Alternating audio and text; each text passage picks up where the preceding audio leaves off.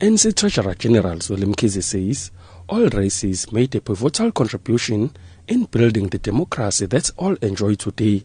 He says Naidoo, along with other freedom fighters, had a common goal to see a united South Africa where people of various races live as brothers and sisters. The struggle of the oppressed people in our country is the same. You could be Indian, you could be African, you could be colored.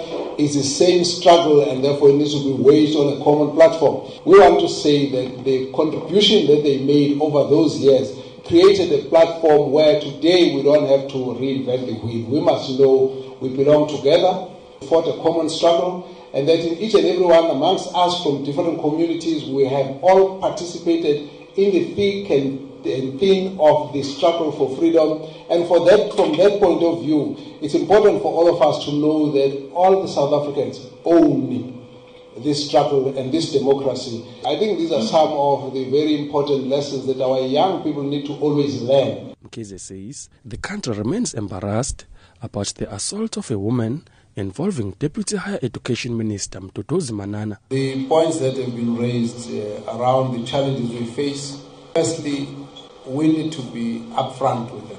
They are there, they exist, they are real, and some of them are issues that arise out of what we could call own goals. Some of them are issues that are mistakes that will be happening as people are doing all sorts of different things.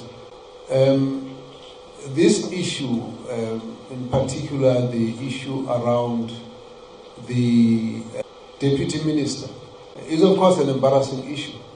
And it's not an issue that we can hide away from.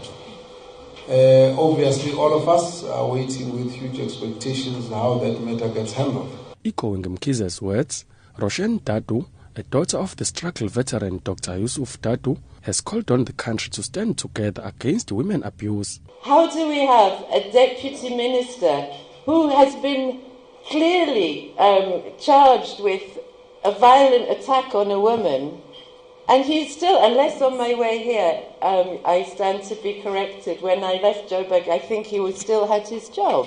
How, in Women's Month, when we remember these women activists, when we remember the march to Pretoria, that the role women played against passes, the unity, the non-racialism in that campaign, and that was women leading and participating in it. How is this okay under an ANC government? Families of ANC stalwarts who attended the lecture urged South Africans to deal decisively with corruption, racism and ethnicism.